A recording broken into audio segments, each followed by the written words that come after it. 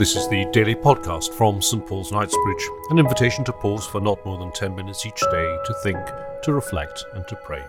This week, Phil Davis, Head of Future Programmes, reflects on stories in the news. Once, when Jesus was in one of the cities, there was a man covered with leprosy. When he saw Jesus, he bowed with his face to the ground and begged him, "Lord, if you choose, you can make me clean." Then Jesus stretched out his hand, touched him, and said, "I do choose. Be made clean."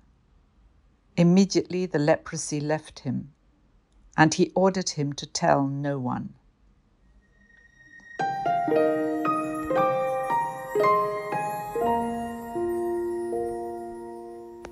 This week, Radio 4 is running a series of programmes, The Anatomy of Touch, reflecting on the results of a study into people's attitudes towards touch, carried out between January and March of this year by the BBC in conjunction with the Wellcome Collection.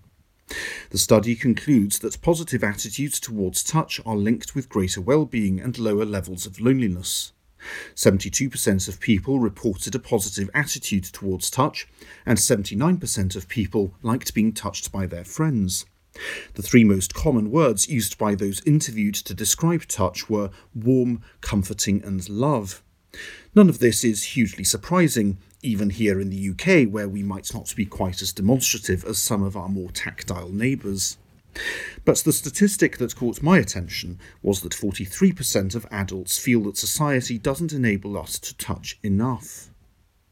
The importance of human touch is well documented, and indeed we know from our own experience that a welcome touch of the arm or embrace from a loved one is of so much more value than words.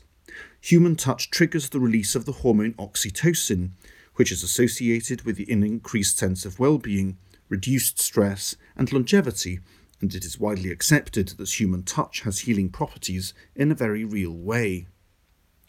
Scripture is full of references to touch, and for us Christians this ought not to be surprising given our belief in the incarnation, the enfleshment of God in the person of Jesus. In today's reading we hear the story of Jesus healing the leper. What is remarkable about this passage isn't only that Jesus heals the man, but that he heals him of leprosy. Lepers were pariahs, untouchables, and treating them was prohibited under the Levitical law. Given this taboo, there is little wonder that Jesus orders the man not to tell anyone about him being touched and healed. If touching lepers was taboo in the time of Jesus, it strikes me that the taboo of our time is human touch in a broader sense. During the past few months, we have been prohibited from touching people outside our social bubbles. We can't embrace family members and friends. Teachers can't hug an upset or injured child. We have read stories of women going through childbirth alone in hospital, with their partners having to wait in the car park, and nurses not being allowed to hold their hand. And earlier this week, a crematorium worker in Milton Keynes interrupted a funeral service to tell the sons of the deceased that they couldn't sit with their mother to put an arm around her during the service. Rules appear to trump any sense of compassion in our anti-touch COVID world, even at those key life events when the touch of a friend or relation might be the only thing that makes things bearable. But remember that even before the pandemic, 43% of adults felt that our society doesn't enable us to touch enough. It's not simply a function of the pandemic. The most common reason given for this was around the issue of consent. Anxiety about consent in relation to human touch is perhaps unsurprising, given the recent Me Too movement against sexual abuse committed by powerful and prominent men, and the numerous investigations into institutional sexual abuse, not least of all in the church.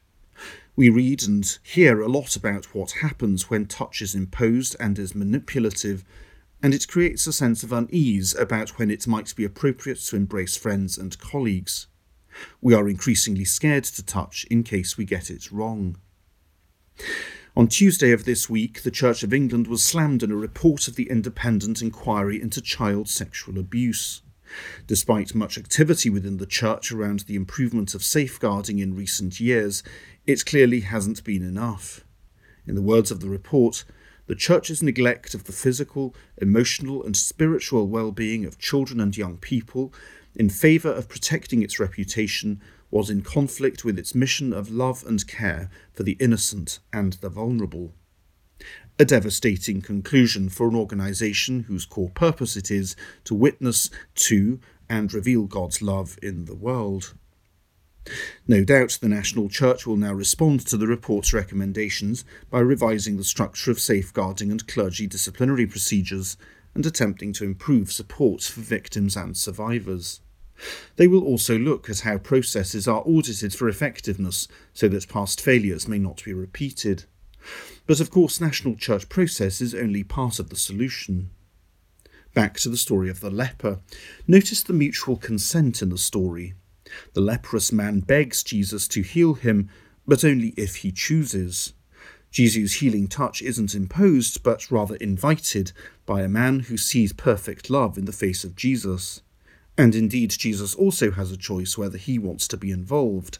"Lord, if you choose, you can make me clean," says the leper. I wonder whether the mutuality of consent and obligation we see in this story might inform part of the Church's response to creating a healthy, safe and nurturing environment in which all people can thrive. Safeguarding policies and guidelines have their place, but these surely are only a starting point. Might not the real work of safeguarding begin with you and me, in the way we conduct our relationships, deepen the bonds of affection, trust and mutual respect between members of our community, clergy, staff, volunteers, parishioners and visitors alike? And perhaps we might speak up if we notice or suspect that something is amiss or of concern. What sense of obligation does each of us have one to another, and what might our response be? And the question of touch. Well, the respondents to the BBC survey described good experiences of human touch as warm, comforting and loving. That doesn't feel like a bad place to start when trying to work out the hallmarks of healthy human touch in high-trust relationships, so that, in the words of St. Teresa of Avila, our hands might be the hands through which Christ blesses the world.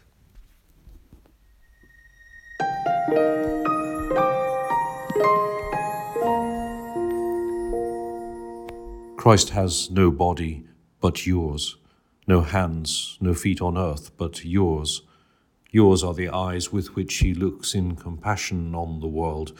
Yours are the feet with which he walks to do good. Yours the hands with which he blesses all the world.